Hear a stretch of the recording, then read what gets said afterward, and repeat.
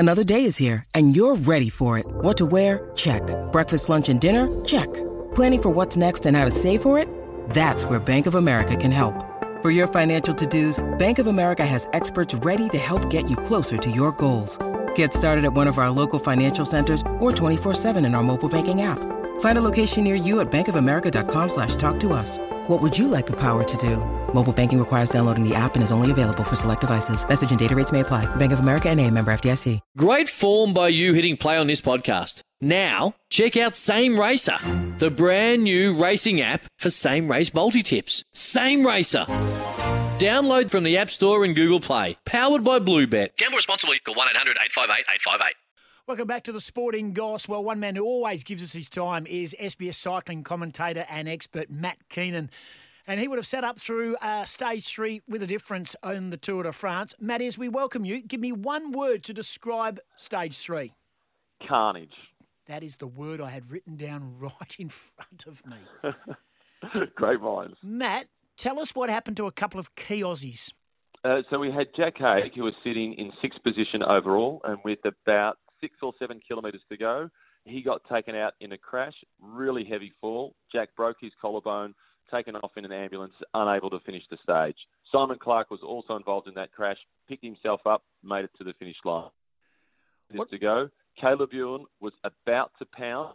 He touched the wheel of the rider in front of him. He crashed as well, took a heap of bark off his back, broke his collarbone also, and he won't be starting the next stage. Yeah, it looked very, very nasty. Some of the pictures, the live pictures we saw on SBS and some of the still shots we've seen too. I mean, really, those their bike outfits and their shoulders, their backs. I mean, it's unbelievable. And certainly we're on the green whistle when they were being loaded into ambulances. A couple of other key riders in the race also came crashing down, didn't they? Peter Sagan, Roglic went down, Geraint Thomas also. So they didn't miss anyone.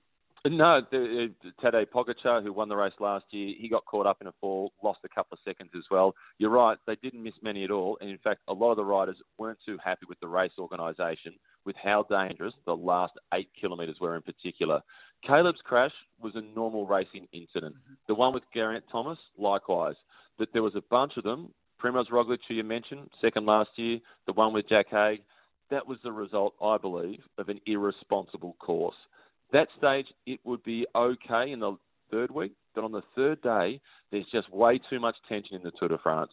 And I think it was just an irresponsible course, and that made a huge contribution to the amount of crashes that we saw. Okay, so are we talking irresponsible because of the speed of which they're going and the non-separation? Or, I mean, just explain to our listeners what that means. Okay, so the road was too narrow. Yep. It was too windy, twisty road, small little country road where you've still got 180 riders within the peloton, and everybody's fresh and they believe they can be at the front. Whereas by the third week, things have calmed down a little bit. The peloton's found its pecking order. We know who's sitting where in terms of the race for the yellow jersey, but there's just too much tension. They knew there were going to be crashes, so much so that the riders before the stage started, they put in a request that you stop the clock in the race for the yellow jersey at 8 kilometres to go. They got no response at all from the race officials. All right, so the fallout's going to continue right there. Who is some of the Aussies? And I know we mentioned about the 10 that started. We're down to, I think, 8 now, and we'll see how Clark goes in getting to the start line again for Stage 4. The best performed Aussie so far after 3 stages? Well, it was Jack Haig with him to go on Stage 3. Unfortunately, he's no longer in the race. Matthews is still looking good, potentially. Ben O'Connor got through yesterday. He's looking good.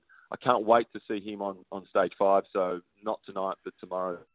And Simon Clark is going to keep looking for breakaways to try and finish victory. Good on you, Matty. Appreciate your time always here on Sporting Goss on SEN, and you can see your action tonight. What time is it on the telly tonight, Stage 4? 8:30. And where are we going? From where to where? That's a good question. I'm not sure on that. I know it's 150 kilometres. I know that much. And it goes from Redon to Forgeray. Oh, of course it does. Good on you, Matty. Appreciate your time. Thanks, mate. He's a good man. Caught him on the hot. That doesn't happen very often. Matty Keenan from SBS Cycling. He is the best in the business, and he's always kind enough to give us some time on the Sporting Goss. Sometimes needing new tyres can catch us by surprise. That's why Tyre Power gives you the power of zip pay and zip money. You can get what you need now, get back on the road safely and pay for it later. Terms and conditions apply. So visit tyrepower.com.au or call 13 21 91.